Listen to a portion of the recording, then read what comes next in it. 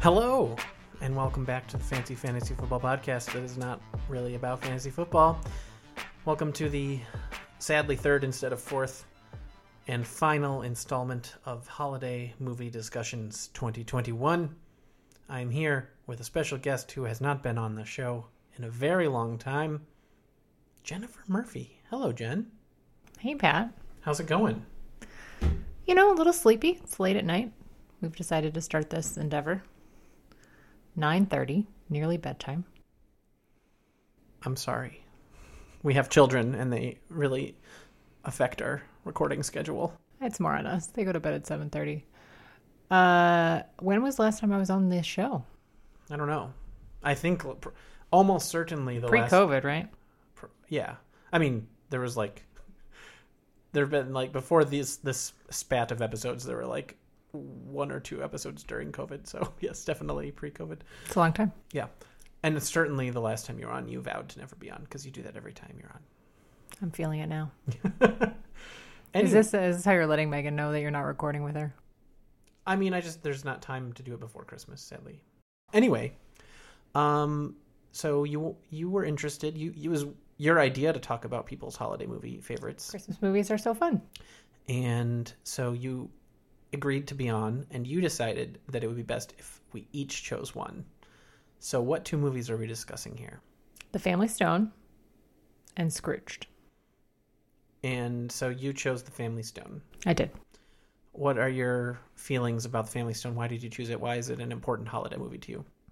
I can't explain it. The first time I saw it, I thought it was terrible. I wanted to walk out of the theater. I kept talking on the way home with my sister about how bad it was. I think I made her mad because she enjoyed it. I just thought it was the worst. And then somehow I've watched it maybe every year, probably every year. Recurring theme for this podcast. You watch Family Stone every year. Abby watches The Holiday every year, and John Rhodes watches Jingle All the Way every year. Jingle All the Way. People have feelings about their choices for holiday movies. Yeah, but see, the thing is, I'm not here really to defend it. In rewatching it, much like we kind of talked about this with Hocus Pocus, it's always kind of a background movie for me. I put it on while I'm wrapping presents or while I'm doing something else, and I don't sit and watch it because much of the plot is in fact terrible. Yeah. So let's get into it. I also had problems with this movie. I was upset at the end of the movie to realize I had not merely caught clips of this movie because I live with you and you watch it every year, but I had 100% seen the entire thing start to finish in one sitting before now. And I was kind of upset that I was watching it a second time. He had a real bad attitude. He told me he hadn't seen it, and then No, I did not say that. I think you did. I mean, we wouldn't have watched it if you thought you'd seen it. No, this did not happen. Okay, so you knew you had already seen it all the way through? Probably had. And then when we watched it, you complained about it the whole time?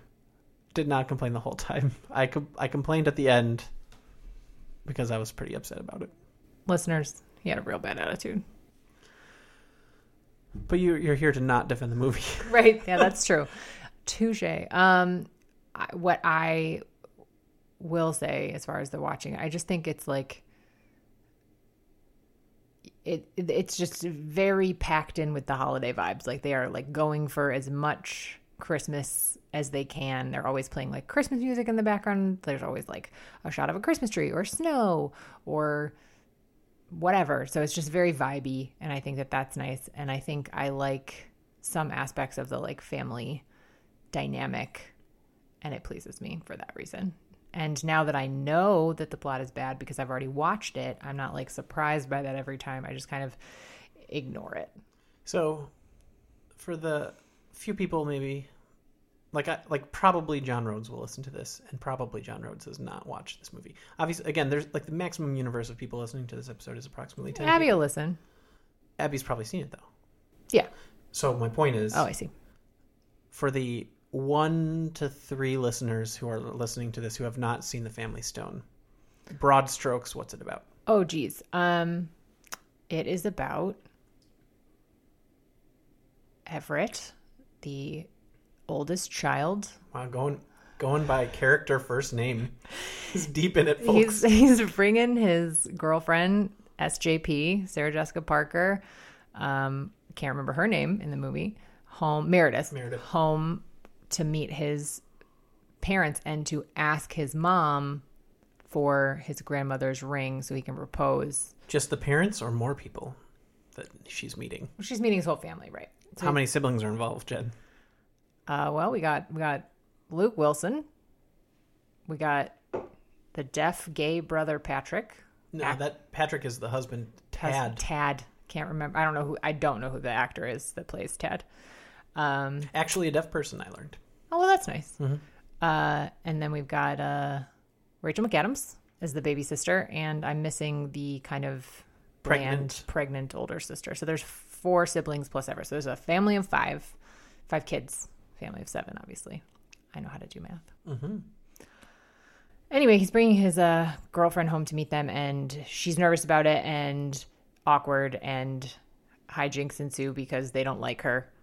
And do you want me to, like, are we spoiling? Oh, yeah, we're spoiling. So she's an uptight New York businesswoman. Yeah. They are a liberal, warm, loving New England family. Yeah. Like loving, but like low-key dysfunctional. Diane Keaton and Craig T. Nelson playing mom and dad. Loaded cast, much like The Holiday, but more so. I would argue acting quality higher. Well, it's Cameron Diaz is just dragging The Holiday down like just a dead weight. Like a stone? Yeah, just pulling him down. Because the dad and the mom, Diane Keaton and whoever you just said. Craig T. Nelson. Coach. From the show Coach. They're both really good. Rachel McAdams is great. I like... Luke Wilson. Yeah, he's fine. Claire Danes. Claire Danes as the sister. Right. Haven't brought her up yet. No. Anyway, now that we're just IMDbing this for you, where were you going with the family thing? Oh, just just the cast. Yeah, the cast was loaded, and yeah, I agree. There's no weakness amongst the actors or the performances. Mm-mm. I think that's part of why it's enjoyable to watch. Is like, even though the overall movie is ridiculous, I think a lot of Christmas movies are like scene by scene kind of excruciating because they're like badly acted or weird or whatever. And this is like, the plot is ridiculous, but like all the interactions are pretty much fine, I find. So. Yeah. So here's the main critique. And we agree on this as far as I understand based on our discussion. You like this movie because you have an insanely inflated high value of sibling relationships. We don't agree on this at all. Yes, we do. That's just background for the overall analysis. Okay. You put an extreme premium on cozy sibling relationships in real life and in media. I have good siblings.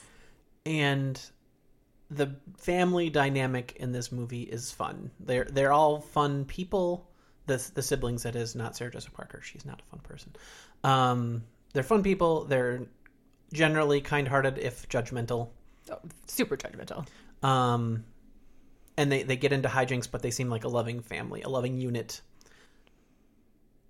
But, so that part is good, and I agree that part's good. Like, the family is good. But the actual plot of the movie is that Everett plans to propose to Sarah Jessica Parker, his very serious long-term girlfriend, the next day, on Christmas Day. And that's why he wants to have this family stone, so to speak. But she has a mental breakdown because the family hates her because she's so uptight and does not fit in with them. So she invites her sister, Claire Danes, to come for moral support. And, like, instantaneously, he falls in love with Claire Danes and wants to drop Sarah Jessica Parker immediately. He's inappropriately, touching her hand and inviting her to coffee and having long talks about, his dreams. His dreams and goals in life, and how she does good public service work and grants for the arts, and he wants to see this totem pole in Alaska, blah, blah, blah, blah, blah. So he's instantly just inappropriate with the sister. And Luke Wilson, instantly, he's the most laid back of this very laid back family. And he's instantly just shamelessly hitting on Sarah Jessica Parker, also just grabbing her shoulders, touching her hand, being the cool... Dreaming about her, telling her about his dreams about her. Telling her that he's dreaming about her. And so when she is so upset that she has to leave, he goes with her, and they get drunk and sleep in his bed, but he doesn't sleep in the bed, apparently. So both... The entire plot is that two siblings are swapping love interests, essentially, with other siblings.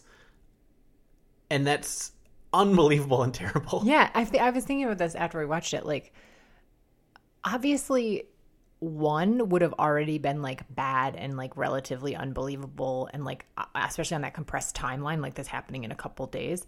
Like, why do you think they decided to go for two? Like, they were like, we're going to double down on this approach. My theory is that they needed it to be, like, no hurt feelings so that it could stay light. So they had to have both of them be with somebody, because I don't know how they could have had either one of them dump their partner for that person's sibling, and then the other person is just, like, fucked and sad. Yeah, it's like, this is not the sort of behavior that you would do to, like, a not terribly close friend. It would not be acceptable in a social circle to just start hitting on someone's serious girlfriend and try to steal them.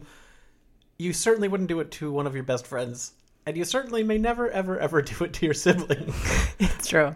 These are, like, family-destroying decisions that they're making on the fly. Very obviously. Upon first sight. Yeah. And it makes no sense, and that is why the movie is not good. Yes. These were my problems when I saw it the first time, and I was like, that's the worst thing I've ever seen.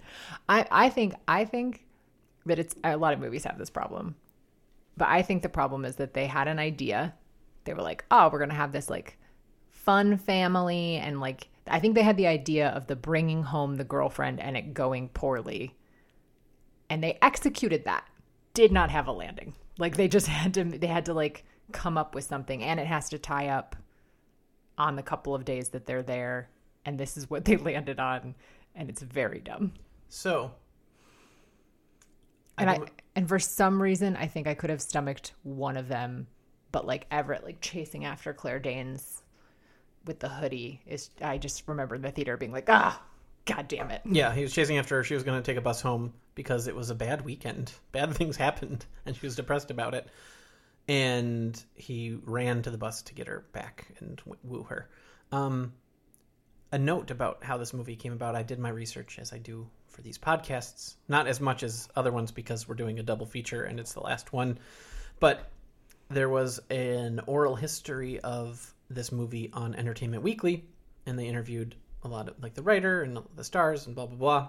It was, fun. They all loved making it. All the stars were like, best experience. Oh my God. Oh, Diane Keaton's the best. Oh, this person's a real pro. I feel like that comes through. Like, yeah, I'm not shocked to hear that at all. They said, like, it was just like it looked on the screen. It was so fun to work with these people.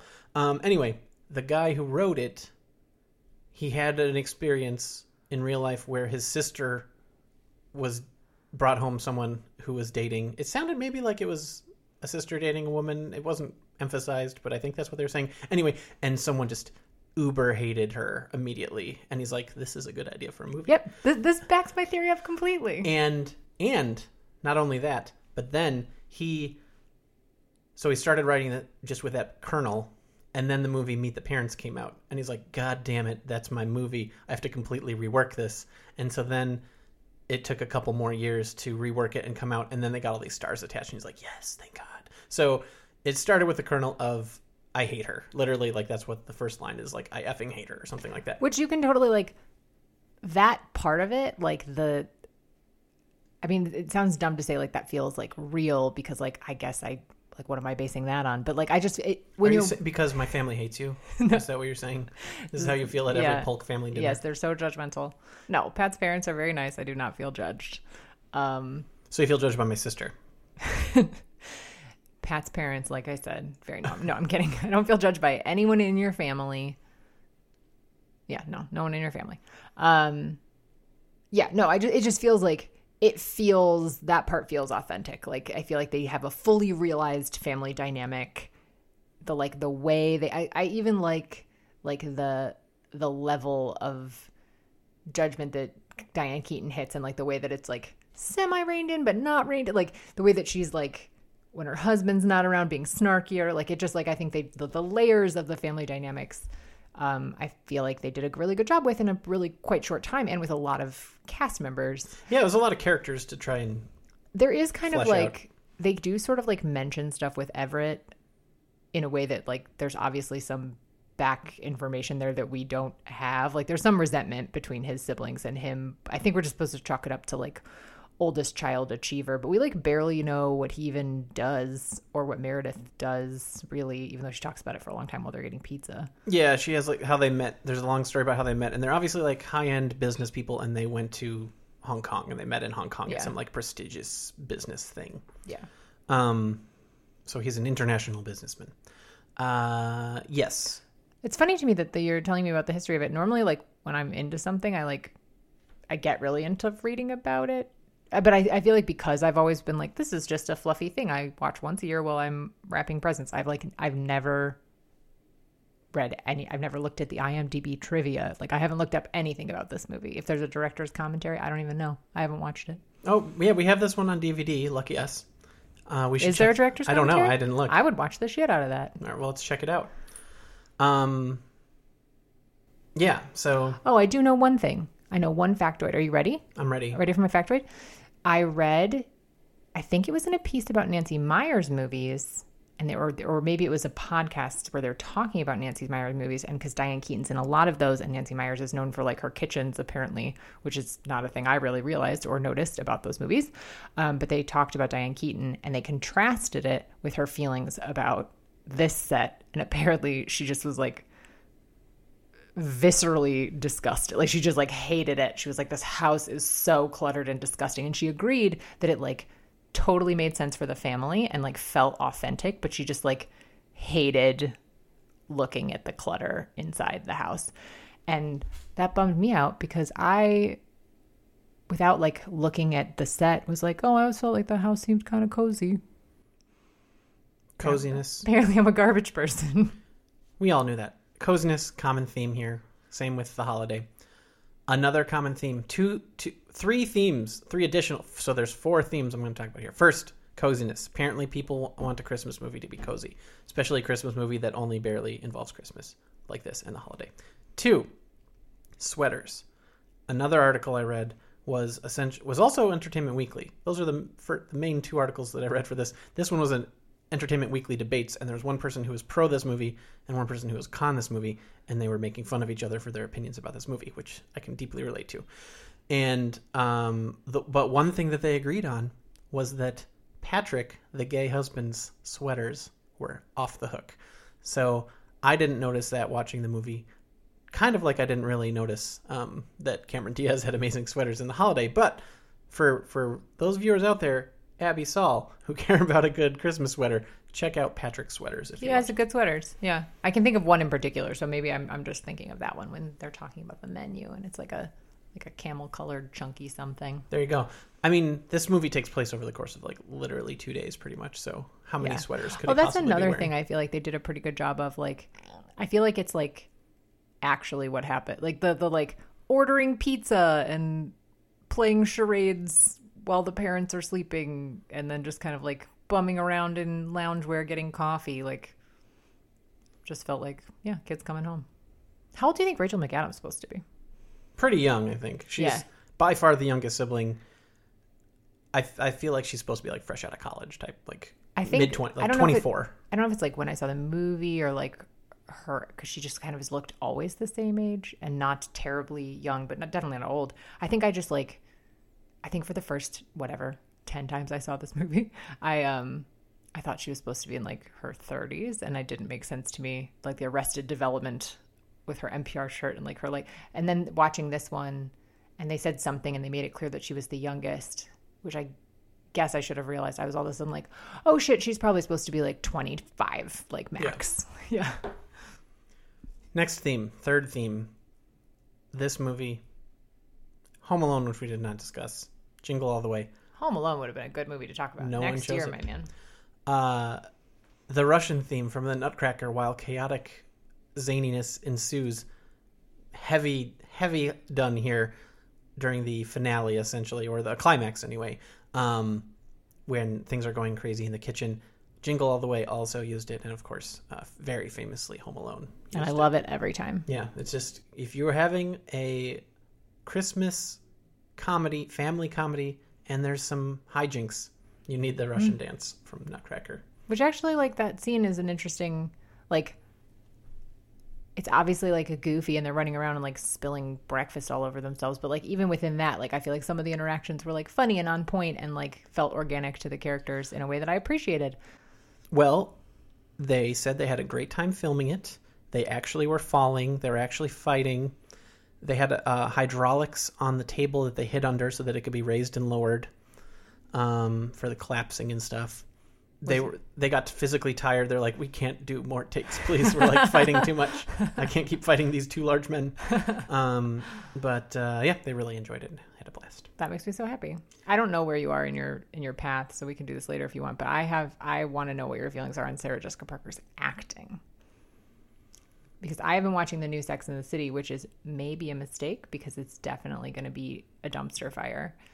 But I haven't watched her in many things, and I watch her in this every year. And when watching her as Carrie again, I'm reminded that I think she's actually not a bad actress. Like, she's talented, and I just don't know that the like uptight, very serious role like suits her as well as the like kind of bubbly, funny, witty, goofy that she does in other roles. And so I wonder if she was incorrectly cast in this role. I think she did a fine job, and I don't think she's incorrectly cast. I think I've seen definitely one, maybe two complete episodes of Sex and the City, and no movies. I have no attachment to Sarah Jessica Parker or like strong association with her with that. So like my lens is not so tied to that character. But I think she was extremely believably uptight and annoying, which was 100% what her character was. I think I think her character super sucked, but I think she did a good job with the portrayal, and I don't think she was miscast. Okay. I think it was extremely believable to hate this woman. I have another important question. Yes. Do men think that women wear high heels in their homes at all times? I mean, certainly I've lived with you for a long time. What are you trying to say? I don't think that is reasonable, but they were, as you pointed out, they were an obvious shoes on in the house family, which is already hard to relate to. It's just she like came down to get coffee and she was wearing high heels, and I know she's supposed to be uptight, but that feels like beyond the pale. Yeah, that's just insane. And like, is it because this guy was like, oh, I have this plot point about the broken high heels, so we really got to feature the high heels. She loves the high heels. It didn't make any sense to me. Like, they're in fucking side. Or is this just like a thing I haven't noticed about movies where they mostly like indoor movies, like maybe they're always wearing shoes because they want outfits or something, and I just have never noticed, and I'm only bothered in this movie. Yeah, I don't know. I think it seemed weird, but I don't know if I would have noticed if you didn't point it out while we were watching it. But definitely was weird. I mean, but also just shoes in general was weird. But yeah, she was far too completely outfitted and uncomfortable the whole time.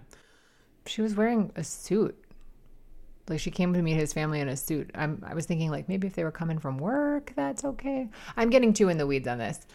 I have a question. Rewatching it and actually, like, keeping my eyeballs on the screen the whole time just, like, opened up a lot of questions for me because I haven't done that in many years. Here's my question about her. So, right before she's on screen for the first time, Rachel McAdams is talking about how much she hated her the one time she met her, and she has this annoying throat clearing thing. And then, of course, right away when they meet her, she does the throat clearing thing. Did she do it consistently throughout the movie? Because I did not notice it after that first scene. I think she did it once during the story she was telling, the like long. I thought that they shot that very well. The like long, and as somebody who knows. As someone who in their life has some people that tell excruciatingly long stories, it's not you, Megan. I promise. I love you. I'm not saying it is you. I'm actually saying it's not you. One time when we were younger, I told my sister that her stories were too long, and she's never forgotten it, but that's not what I'm talking about. I have a note that specifically says, believably long, boring Yeah, story. I just thought they shot it really well. I didn't need to say all that other shit about knowing people. Can we cut that out? Nope. Fuck. It's in. Yeah, so that is yet another It's way. Gary. He's the worst. It was yet another way It's that I not feel like Gary. she was she was a believably hateable, annoying person. And like making her oblivious to it. When my sister and I saw this movie, we were like, "Oh shit, that's our mom." Like, and obviously not in every way, but like the like talking really loud to a deaf person, like my mom would totally do that. The like awkward halting dinner backtracking conversation. Halting isn't the right word, but yeah, the disaster dinner conversation. She had two disastrous interactions. One was at dinner talking about how she would never want to have a gay child, and she was trying to say that it's just harder out there for gay people, and that she didn't mean that it was a bad thing, but there were a gay married couple at the table and a very loving, warm family, and they hated that. And also charades, the other disastrous interaction, where she maybe pointed at Patrick, who is black, for the word black. She was awkward and really had some troubles. But as a child of an extremely awkward person, I think believably awkward. Also, though, you must factor in the other person that strongly reminded us of your mom was Diane Keaton, when she told Sarah Jessica Parker, who she had just met, that this one guy who had been calling for Rachel McAdams was the one who had popped her cherry. Yeah, just in that like one specific instance, because Just but oversharing. She also managed to like overshare and be judgmental and still be like lovable, What are you trying to say? unlike my mom. Ooh, you better hope this episode is just deleted immediately. My mom is not finding this podcast. I know. I guarantee it. Yeah, maybe if we want to get real deep with it, maybe I love the Family Stone because I'm just like, I wish I had a lovable, warm family, and I don't. You know, and you. I mean, now I do because I made one You with my uterus. You view your siblings like this sibling relationship. I don't know if I view them like this, but I think it highlights some of the nice things about siblings, which I myself have enjoyed. I will say that I think this movie might be more than 30% responsible for me wanting 4 kids. More than what percent? 30%. I decided it's less than half. Like, it's not like this movie was it, but I think it's like a weirdly large. I think it was like when I saw it the first time, I was like, oh yeah, like a house full of kids. Like, that would be great. Like, planted the seed. You're crazy. The other theme that is with this movie and the next movie, I really enjoyed extremely small grammatical corrections. From the dad. The dad. See, this is what I mean. They just have like little things that they do that make the characters like fleshed out. The dad is supposed to be maybe some kind of professor or something. And when Sarah Jessica Parker rejects the proposal that is not actually on the table, and she yells that she slept with Luke Wilson. With who? No, you slept with who? And the dad says, with whom? And that was pretty funny, especially with such a bombshell being dropped, that is the thing that you focus on. So obviously I'm going to appreciate that. Oh, bringing up that scene, I thought about this when we were watching it. I really,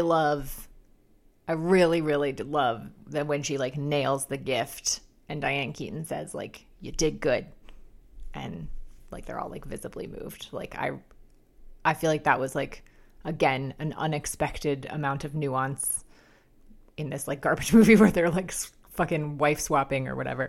So I have a top 3 and a bottom 3 for each movie. We're going to finish up unless you have a lot more to say. I'm really trying to make it so that we don't have time to talk about Scrooge. We're going to talk about Scrooge. These are all broad ones. I don't have like as much super particular stuff. So I'll just go top thing. Again, just the cast. Very good job. Diane Keaton, Rachel McAdams, Luke Wilson, Claire Danes, Sarah Jessica Parker, Craig T. Nelson. Bang up. Everybody was good. Way to go. I particularly enjoyed Diane Keaton and Rachel McAdams. Very broad thing, as we already said. The loving family dynamic. Well handled. Did a great job. And the last one, a very small moment. Also Craig T. Nelson. I thought it was very funny. So Craig T. Nelson, goes to find Luke Wilson, knocks on the door, goes inside, and Sarah Jessica Parker is in there. And this very uptight woman who everyone hates because she's so high strung, like kind of freaks out, but like certainly underreacts to how terrible it would be if your alleged future fiance's dad finds you in bed with the other brother. She's like, oh darn, oopsie. But anyway, the dad's like, and he leaves. But then the next moment that he sees Luke Wilson, he like grabs him by the neck and like carries him out of the room to talk to him. And I thought that was really funny, especially because he's like, Luke Wilson was like in his 40 or something. His point is like, his grown son just grabs him by the neck and it's like, we're having a talk, and it was really funny. The bottoms again, very broad, but the plot is like just the both halves of the plot. Bottom, he instantly is in love with his soon-to-be fiance's sister upon meeting her on the bus stop. Just like, it's just like one of those movie moments where it's just like he like flutters his eyes and then like zoom in. There's a swell of music as soon as like she's revealed from the bus, and it was like unbelievable. Second, same other half of the same coin.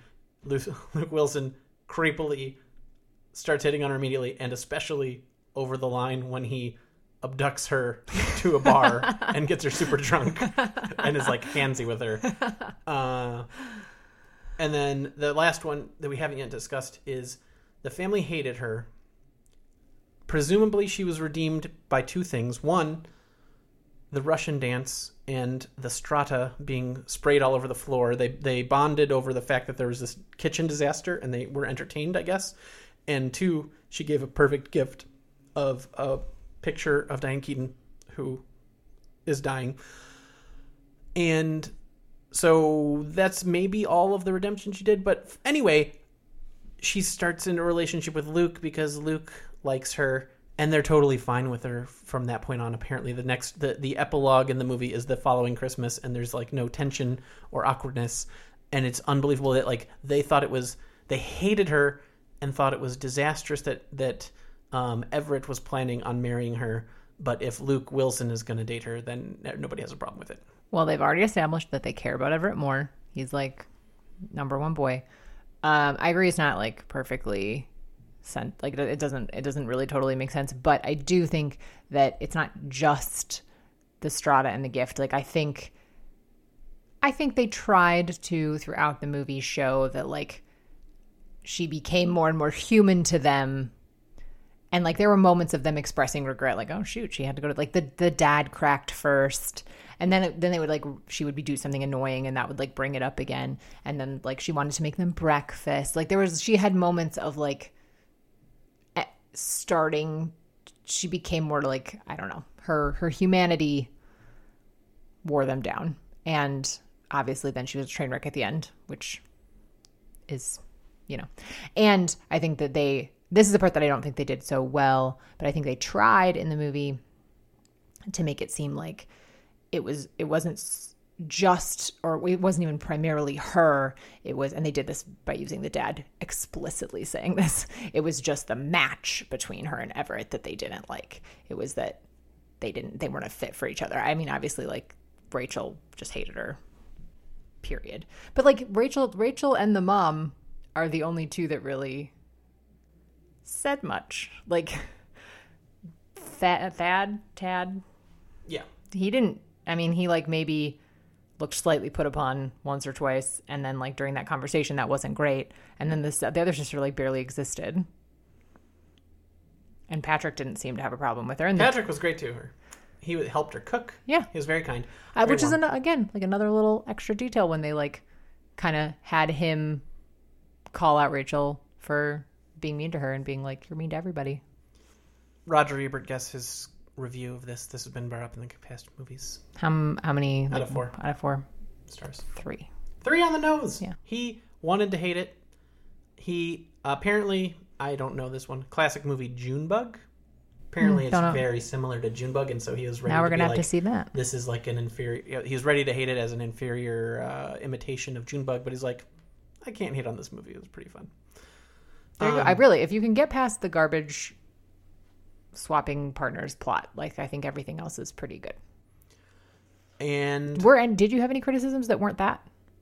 I mean, that's the whole story. Yeah, I hear you. I hated every aspect of it. I mean, I think that they made Sarah Jessica Parker too hateable. Maybe she was like a little unrealistically. The Entertainment Weekly debate about this movie the Khan Family Stone called her the worst character in movie history. Whoa. He hated. Last question. How many Santa sleds do you call this one? And I'm going to hold you to the fire on this because I don't think it's fully Christmassy. Oh, interesting. Out of 10 Christmas Santa sleds. I'm still thinking about her hateability. And I'm also thinking about the fact that, like, another nitpick would be that I don't think her and Everett, like, it's completely unfathomable that he would be planning on proposing based on their interactions. Like, she sucked. He was not helping her at fucking all. Like, he didn't help her when she was in the room, but he chastised the family multiple times. He went after the family, but he was like not consoling to her in any way. She was like, "I'm so nervous," and he's like, "They're all looking through the window and judging you right now." Like, it just was a bad vibe. Well, Luke said you don't even love her, and obviously Luke was right. So then why was he going to propose to her? Because mom had cancer is what they're saying, but that doesn't make sense. Mom had cancer, and he wanted to just check all the boxes of the life he was supposed to lead. But he would have done that before. I know. See, yeah, some of it doesn't hold up under scrutiny. That's what I'm saying. I know. So how many Santa sleighs out of 5? Yeah, 10 out of 10 Santa sleighs. 8. False. Not even true. This is a movie about hating, as you said, the kernel of the movie is the family hating her and then this crazy romance thing. The backdrop is the reason for the meeting is Christmas, and the reason for the family bonding and healing over the coming grief is Christmas. But Christmas was like practically incidental to this movie. I think 4. I don't know. I'm 4 out of 10. Oh, 4 that's out of 10. garbage. I don't know. Why does Christmas have to be the plot of the movie for it to be Christmassy? Like, every scene was covered in Christmas. It was Christmassy. Families are like, what percentage of your Christmas experience is like talking about the meaning of Christmas or like even thinking about it at all? Like Christmas to like the holidays. I don't have very Christmassy Christmases. I agree. The holidays to most people is, I feel like, exactly what this was. Like seeing your family, certain amounts of awkwardness related to families and people's roles within their families, like decorating the tree, shown. Christmas dinner, shown. Unwrapping presents, shown. Fucking Christmas cards, I'll give shown. you 5. I'll give you 5. 8 is an outrage. I just like... The core of the movie is the family dynamics and the romantic dynamics, not the Christmas. Why does the core of the movie have to be Christmas for it to be a Christmassy movie? Like, if you were giving horror Scream ratings on your horror movies, like, would they have to have been about horror? Or just, like, horrific things are happening in this other plot? Horror Screams, I mean, that would be how scary is the movie. Well, and that doesn't apply. No, I'm looking for more of a vibe check than a scariness rating. Yeah, okay. If it was, I think that this analysis applies. So let's say I'm asking, like, how many jack-o'-lanterns is this Halloween movie? Is it very Halloween-y or not out of 10? And if it was a scary movie that was just kind of a normal plot but had some truly terrifying moments, it would get a very low jack-o'-lantern rating. Well, but I wasn't saying that it would, like, jack-o'-lanterns is specific to Halloween, and I would not be saying a Halloween movie. I mean, maybe the analogy isn't perfect, but I'm just saying, like, I don't see, like, is Love Actually more Christmassy? Yes. Because they talk about Christmas. And they do a lot of Christmassy things. As they do in this movie. Barely. Anyway. It's okay. I'd be interested in what other people think. I mean, I could go down to 7, but... Okay. 5 and 7 is a less egregious split than 4 and 8. 5 is rude. 5 is generous. Scrooge. It makes me wonder, like, what would a 10 even look like? Like, if this movie, which, like, literally... Jingle All the Way is a 10. We talked about it. Oh, Jesus Christ. Could that movie be more Christmassy? Elf is a 10. Or an 8. 8 to 10. Certainly way more... No, How 10. is Elf only an 8? Elf is a 10. Elf is a 10, and Jingle All the Way was is a a 9. Holiday. The Holiday was like a 4. The premise... This is compared to other Christmas movies or compared to all movies? What is the Christmas spirit in the movie? Have you listened to the... You didn't listen... Did you listen to the Abby episode? Because we talked about it. She agreed that it was not very Christmassy. The premise... This was Christmassier than that, though. Much. They didn't even show Christmas in that movie. So it was a 5 instead of a 4. How is it only... Oh, okay. Now you're getting yourself into trouble, because how are you going to justify that this is only one notch Christmassier than The Holiday, which is like mostly just her on vacation in California, whereas this one was like snow and getting gifts from the neighbors at Christmas time and like A Fucking Wonderful Life or whatever's on in the background. That was on Wonderful Life. What was it? I don't remember. It's an old one. Yeah, it's a Judy Garland movie. It's St. where she Louis- sings Have Yourself The St. Louis. Yeah, which is a weird fucking movie. Yeah. Anyway. Meet Me in St. Louis? Yeah. I forget. But they were singing the St. Louis song. It's okay. We can disagree. I don't have to bludgeon you to be correct. You can just hold on to your 8. Scrooged. I don't want to talk about it. I'm tired. I was asking everyone why they chose the movie, what it means to them, blah, blah, blah, blah, blah. I didn't choose Scrooged because I love Scrooged and I watch it every year or anything like that. I chose the face that Jen just made as I barely started talking about Scrooged. I think she was not joking when she was saying she was hoping to play out the clock here, folks. I just checked the time. It's 10:12. Yeah. My bedtime alarm on my watch went off 30 minutes ago. My get ready for bed. I was going to say, this is not an accurate representation of what time she goes. Anyway, so I chose Scrooged because I saw it exactly once in theaters in 1988 when I was 5 years old with my mother. He told me he was 5 when he saw it. You saw it in the fucking movie theater? Yeah. When you were 5? Yeah. My mom took me to this movie, I think because she thought it would be a funny Christmas Carol starring Bill Murray, not realizing at all the inappropriate tone of this movie top to bottom. And so... Is she familiar with the plot of A Christmas Carol? Well, yes. And I'm sure I had seen a version of Christmas Carol before then, at least like probably the Mickey Mouse version or something. If you're giving me imploring eyes and problems with because it's too scary, is that your point? Not scary. Like, I just like what version of A Christmas Carol is not going to be like inappropriate for kids, most likely, outside of a fucking cartoon. Lots of young... An 80s comedy starring Bill Murray is not going to be child appropriate. There's no version of A Christmas Carol. So, also, a 1988 PG-13.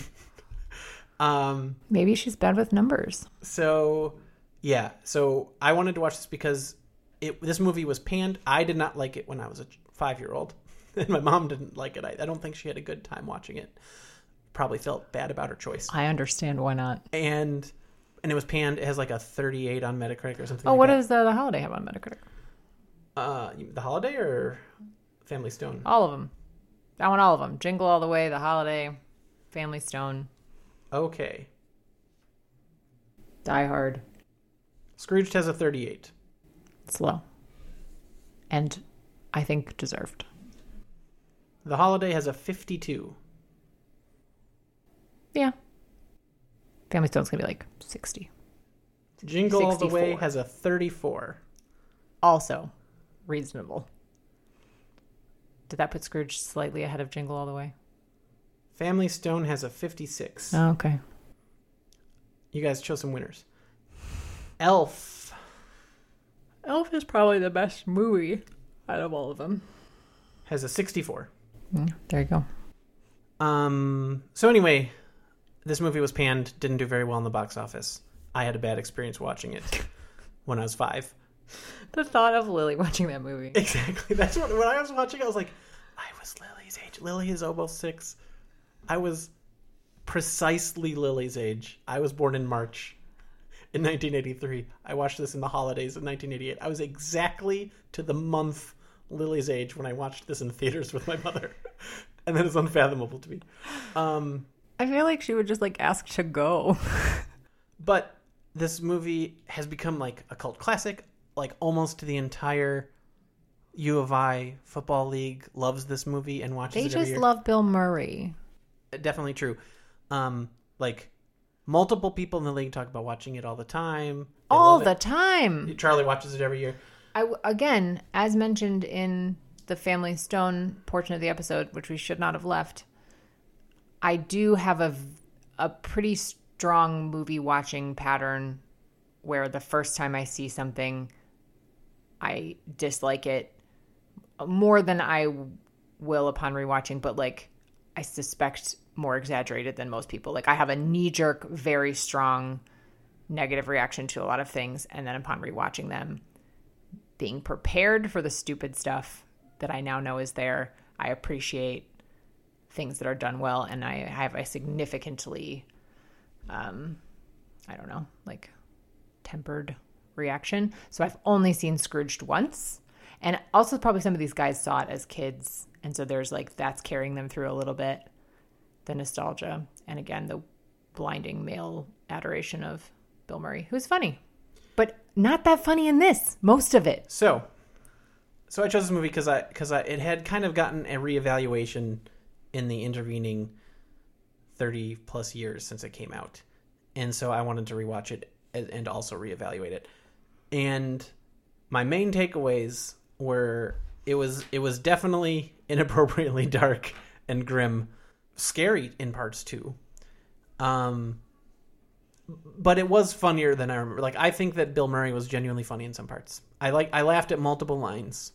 You are an excellent movie watching companion because of your laugh, and I actually, while we were watching it, noted how little you laughed considering it is supposed to be funny. Well, I will say, thank you. First of all, thank you. That's sweet of you. Second of all, watch Jumanji with this guy. The new one. The Rock Jumanji part, the first Rock Jumanji. Great movie. I expected to possibly not think it was at all funny. I was expecting to possibly really not like it, and I only sort of not liked it. So yeah, I reevaluated it, and it is still too dark and depressing. A little bit funnier than I remembered as a child again. Wildly inappropriate, but overall not great. What are your thoughts, Jen? It was way weirder than I expected. Which is true of every movie before 1990 that Jen and I ever watched together. Yes, we're always like, this is so much weirder than I thought. Yes. Movies used to be weirder. Everything is... I don't even know if that's true. I just think that when you've heard of a movie a lot of times, I think you're unprepared for the quirks of it. Like when you know it's canon or whatever, it's just like strange. Not that this is, but like I definitely, yeah, I don't know. Whatever you're expecting, I feel like it's not some of the odd stuff that happens in these movies. So it's weirder. Related, I thought it, like, considering it's following the plot of a pretty well-known story, I thought it like barely made any fucking sense. In what way did it not make sense? Like him as a person, his relationship with that girl, his decisions regarding airing the show, airing that commercial, his decisions regarding jumping on the show at the end, like his like last minute change of heart was like, you know, he's supposed to get up there and give it, but he just like rambled incoherently. Like I feel like at every turn I was like, what is this scene even doing for us in the context? I mean, like there was some that were a little clearer than others, but it just like, yeah, I just felt like, I also admittedly wasn't always paying the best attention. I was wrapping presents and I kind of hated this movie. So there were some times when I checked out for a minute. So maybe it didn't make sense to me because I wasn't paying optimal attention, but yeah, it was just really, really, really rough. His relationship with his brother made no sense. None of it made any sense. None of it. So like the only parts of it made sense were the parts that were just like completely, where like the actual plot of A Christmas Carol, the story, were just bearing the entire weight. Like it only made sense because you know who he's supposed to be and who these other people are supposed to be to him. Otherwise, like nothing makes sense. So to me, I think the context helps for like his character making some sense. Like I think it being a 1988 movie, it was like, so 80s greed and 80s like media consumption backlash. So he's like a yuppie, power hungry, rich guy. People, like parents were afraid of children watching too much TV, of like violence on TV, MTV. So it was like a backlash to like boob tube culture. And so he was supposed to epitomize all of that. Oh no, the concept makes sense. The execution did not happen. I think he made sense to me as a caricature of the power hungry TV exec. Like the commercial you were saying, like, didn't make sense. Like, so there was a commercial that was like happy about how you know, please watch, Scrooge all the way. Big question I have, did not see it in the 2 quick articles I read. Why did they keep referring to the source material as Charles Dickens' Scrooge instead of A Christmas Story? They just like wanted the title of their movie to make more sense or something. It was so weird to me because he's never called Scrooge in the movie. Like maybe they just like wanted to make it like clear, like no, he's Scrooge from he said the bah Scrooge humbug movie. I don't know what to tell you. The movie's not good. 80s great. I just think he made sense as a caricature of that like yuppie media backlash guy. So really, honestly, here's what I think the problem is in terms of why I say it doesn't make sense, is I feel like it could not decide whether it wanted to be a silly comedy or like a serious modern retelling, dark retelling. And in trying to do both of those things, it just like didn't work. Because like the assistant guy that's supposed to be Bob Cratchit, he was like bizarre. Bobcat Goldthwait. Yeah, he was like, how would that person ever be an executive? He like couldn't speak in a way that made sense. He was just like, he had like tics. He was so weird. And then Bill Murray's character was like kind of classic Bill Murray, like dryly weird. But then we're also supposed to be like, oh, this is a serious change of heart. And then we're supposed to like care about this relationship with him and this girl that is like, doesn't make any sense. Like she's not a human at all. But we spend so much time. So like they dedicate all this time to the serious content, and that's not working. And then there's little moments of comedy that sometimes worked, but like didn't make sense with the very dark, serious nature. I don't know. It was a mess. Well, the people who made the movie agree with you. So the director, famous director, he directed Superman 1 and 2, The Goonies, the Lethal Weapon movies. Very successful director. Bill Murray, hard to remember, especially if you were not alive or 2 years old at the time this movie came out, was not a bankable movie star at this time. He had been in Ghostbusters, but he had only carried the lead role in a single movie before this, and he had gone on hiatus for like 4 years before this movie came out, and this was like his first big return to being a movie star, and then he became huge after that, and like, like all of the big 90s Bill Murray comedies and stuff. But so the director said like he thought it was very tricky to toe the line between the moral of the story and the comedy, and it was like it was enticing. This project was enticing because no one had done it before to make it a comedy, but it was like an impossible needle to thread. And Bill Murray said that he thought it was a good idea, but he hated the original script, and he tore it up and like rewrote a ton of it, and he improv'd a lot of it. And much like Sinbad in Jingle All the Way, sometimes improv doesn't have the best results, but they had huge fights. He said that he could not get along with the director. So there's a Ringer article about how great Scrooged is. There are a ton of articles about this movie from 2018 because that was the 30th anniversary. So a lot of people wrote like 30th anniversary retrospectives. This podcast would have been a lot better if I had done any reading on either of these two movies before we talked about them. That's on you. So the Ringer article, here's a quote from Bill Murray from an old interview, but it was in that article. Roger Ebert asked him if he had any disagreements with the director. Every single minute of the day, that could have been a really, really great movie. The script was so good. There's maybe one take in the Final Cut movie that is mine. We made it so fast, it was like doing a movie live. He kept telling me to do things louder, louder, louder. I think he was deaf. I noted, one of my first notes is Bill Murray is yelling a lot in this movie, like inappropriately. Like his character, I think his character as an ethos makes sense, but it never makes sense that he's constantly yelling and screaming in normal conversation. And Bill Murray's like, the director just kept telling me to yell more, louder, louder. Yeah. So yeah, the people. That's like watching the movie. It just felt like a mess. It felt like a mess. It was disjointed. There were tons of scenes. Like the uncut version was like insanely long. They cut it down a ton. And challenge to your man bros: what about this movie is good other than Bill Murray? And if Bill Murray is the only thing in this movie that's good, what percentage of this movie is Bill Murray actually enjoyable to watch, like funny or accomplishing anything, and what percentage of it is then like weird filler that's to no end. I had a moment at the very end when he was walking on set, and it was like the very Dickens vibe because of the movie or the live TV show they were shooting, when I was like, oh, this could have been a really cool movie. Like, but up until that, I was like, this is torture. Why is this happening? I'm mad at Pat. I like Bill Murray fine, but this is not working. But that was the moment where I was like, oh, this could have been something cool because exactly what you said, the 80s TV executive, it all like kind of works perfectly. And they didn't. And I even thought while that was happening, I was like, oh, this is their moment to like, this part will be good at least when he like jumps onto the set. And even that was just like rambling, incoherent garbage. Yeah.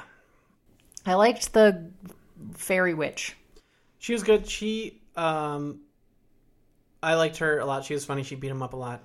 She talked funny. She has a funny voice. It was exactly the same voice and character as Princess Bride. the wife from Princess Bride. I like that. I'll put her as a top. Yes. She was for sure the highlight of the movie for me. Bobcat Goldthwait, I like as a performer, and so it was good to see him in something.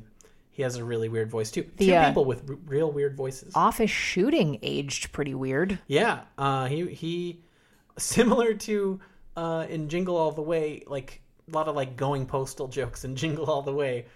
Brutal, doesn't age so well. And another thing that people, so I will say probably a thing that, so the people of the league who would defend this movie, obviously Bill Murray just categorically, oh, it's great, funny, haha. And maybe they'll like The Fairy. Maybe they'll like Bobcat Goldthwait. And also, there are some pretty funny lines with the president, well, the CEO of the network, him talking about... Well, the mouse thing was funny. The mouse thing and the, like cats and dogs are starting to watch television. Yeah. And so in 20 years... that's what I meant, the mouse the thing. whole thing. And then when Bill Murray, whatever he, like, whispers to his secretary... Call the police. That was genuinely funny. But also, like, kind of didn't make sense in the context of the character they'd established, like, because they just made him seem, like, off the rails, not, like, making funny jokes to the secretary. Yeah. So my other top will just be some of the funny lines in the movie. So that Call the Police was the first one. I feel like they could have made this dark, funny, like American Psycho. Yeah. If they had gone with that direction. Fully dark, but like slightly ridiculous so that it is funny. It would be tough.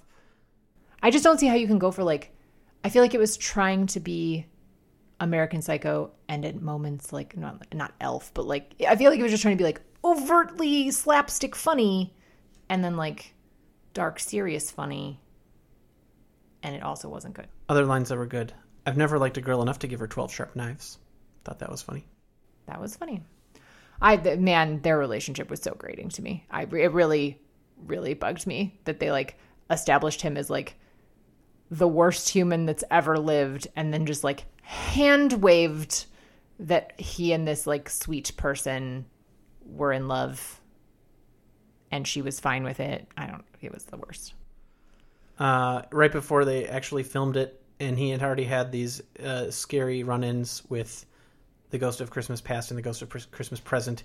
He said, "Break a leg, everybody. I feel real weird about tonight." That was very funny, the way he delivered it, not the way I said it. There was a couple of moments where his like, I mean, Bill Murray is amazing. His delivery is fantastic, and there was a couple times when that happened. But I feel like you probably could rewatch that movie and make a list, and it would probably be like 10 or under, which is crazy considering he's the only good thing about this fucking movie and The Fairy. Bottom stuff. I'm going to say just not necessarily for me as an adult viewer, but all of the things that made me deeply uncomfortable knowing that I watched it when I was 5 years old, both with sex and violence and scariness, which includes Karma Sutra. Which includes, at the very beginning, before the movie even really starts, a father loves beaver joke. That's right. Right off the top of the bat. The first ghost was very scary, and his body was falling apart, and then he ripped his arm off and fell out of a skyscraper. The woman's nipples being exposed, that being a problem with the television sensor. That conjured up a memory. Like, oh yeah, I remember as a 5-year-old them talking about that woman's nipples. That was weird. The scene with the office party, and there's a lady Xeroxing her underwear and handing them out to everyone at the party, and everyone's getting drunk and handsy. The gift of the Kama Sutra. He called an actress and the Ghost of Christmas Present a bitch to their face. The homeless guy freezing to death graphically. The Ghost of Oh my Christmas... God, that extended fucking scene where he's in the fucking cellar with the homeless man. God, this movie was torture. The Ghost of Christmas Future, having a creepy television face, having his chest full of heads, and Bill Murray kissing the lady under the mistletoe real grossly. I thought of another thing I liked. I thought those dancers were funny. I thought that they had like a serious, like Dickens classic live TV telling, and then they had the like fucking Rockettes or whatever those were. The ladies. Solid Gold Dancers. The Solid Gold which Dancers. Were a real That was thing funny. From a television show, and this was the last time that they were in a movie because the show was canceled before this movie came out. The Solid Gold Dancers. I thought the Solid Gold Dancers were funny. Another thing the final bottom is really both I did not think the monologue worked at the very end of the movie, and it was mentioned in the 1-star review by Roger Ebert. It worked. It was so far. It was like I don't understand how anyone shot it and was like, we got it. Like, what? The director saved that to film last. Oftentimes they don't film movies in film order, and sometimes even reverse order. He deliberately saved this for last because he knew that the movie hinged on it. It was like the emotional climax and point, and it was bad. Roger Ebert said it was fully 10 minutes long. Like the whole speech scene. I think me and Roger Ebert would get along great. I've now learned in today's podcast. He gave Jingle All the Way 2.5 stars. Yeah, Jingle All the Way is better than this movie. Whew! Well, okay. Hot take. Jingle All the Way was a more enjoyable experience than this movie. Still a hot take. I didn't watch the whole thing. I'm rewatching when Pat was doing it. I watched the beginning, which is what I remember to be the better part of the movie, and then I left. And then the very end of the song, at the very end of the movie, they're singing a Christmas song directly to the movie audience. And like Bill Murray is like giving direction to people in the movie theater, saying like, okay, all the people on the left side, all the people on the right side, all the ladies. That was all the men. excruciating. So weird and so long. The whole end of the movie was pretty rough. And like Charlie Yorty said, like, he loves this movie. He does not like the end of the movie. Like a fan, a staunch supporter of the movie does not like the ending. Man, doesn't work, I think.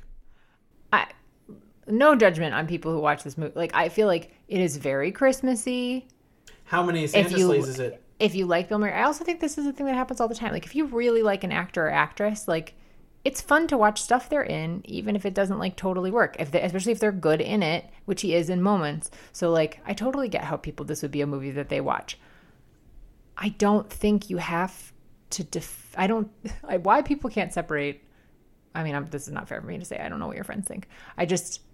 You can like Bill Murray and enjoy this movie and still admit it's bad because it is. And that's fine. Yes. You can enjoy watching it. You can be like, I love that stupid fairy bitch or whatever he called her. I don't know. That bitch hit me with a toaster. Yeah, the bitch playing for laughs felt very 80s to me. Twice. Yeah. Man, brutal. How many Santa sleighs is Scrooged, Jen? See, I think maybe my Santa sleighs and your Santa sleighs are different because obviously I'm looking for like fun, festive. I recognize this is like fully fucking about Christmas. It's got to be 10, right? Like 9 because there's a lot of like office scenes. I don't know. 8, 9. Yeah, it's up there. Yeah. I'll give it 9. The final theme that I mentioned was grammatical corrections, and just another real subtle one that really goes by fast. When he is with the Ghost of Christmas Present and he is spying on his brother and his brother's Christmas party, and his wife was giving him a hard time because his brother never showed up. The brother said, "I wish he was here," and Bill Murray says, "Were goofy," because it's grammatically correct to say, "I wish he were here." That's yeah, that's true. That happened. Why is the brother so bad and like hollow? Why is everybody in this movie so bad? Bobcat Goldthwait was fully fleshed out as no, an insane he wasn't. man. Yeah, right. Just completely crazy. Like he lost his job, so his wife left and took the baby. What is going on? He's selling his blood for $20 a pint. The secretary, I guess, felt like an actual character. Mm-hmm. And a lot of her scenes were good. I thought it was very funny when the siblings were lighting the youngest child as a Christmas tree in their kitchen. That was true. That was good. But like the part where he's like screaming at her, like, if I work late, you work late. But like he was like kind of like joking about, like, it was funny in a very classic Bill Murray way. But like it doesn't. Is he a monster, or is he sort of kidding around with his secretary and they have an okay relationship? Like, what's happening? I think he's a monster. He gave her a dish towel. She broke her back for him, figuratively. And the reason she had to leave was for a doctor's appointment for her son. So he's obviously a monster to her. I don't think it's supposed to be tongue-in-cheek. But, to your point, that exchange specifically went on for like twice as long as it should have. Dollars to Donuts, that was improv by Bill Murray. Lengthening that out, saying like, if I'm here, you're here. If you're here, I'm here. If I'm working, you're working. And he's like, if you don't work, I can't work. If I can't work, I can't work. And he just kept rephrasing it over and over again. It's like, that had to have been improv. Yes. In improv in a way that does not work with the character at all, because that type of Bill Murray funny stuff is like kind of like the basis of it is this like sort of friendly ribbing kind of vibe. Or something. I'm not describing it right. I don't watch comedies. I don't like comedies. I don't know anything about comedy. I'm not the right person to talk to about this. But I just like, it felt friendly there. And there were a number of scenes between him and his secretary where they like had chummy vibes, but like he's supposed to be a monster.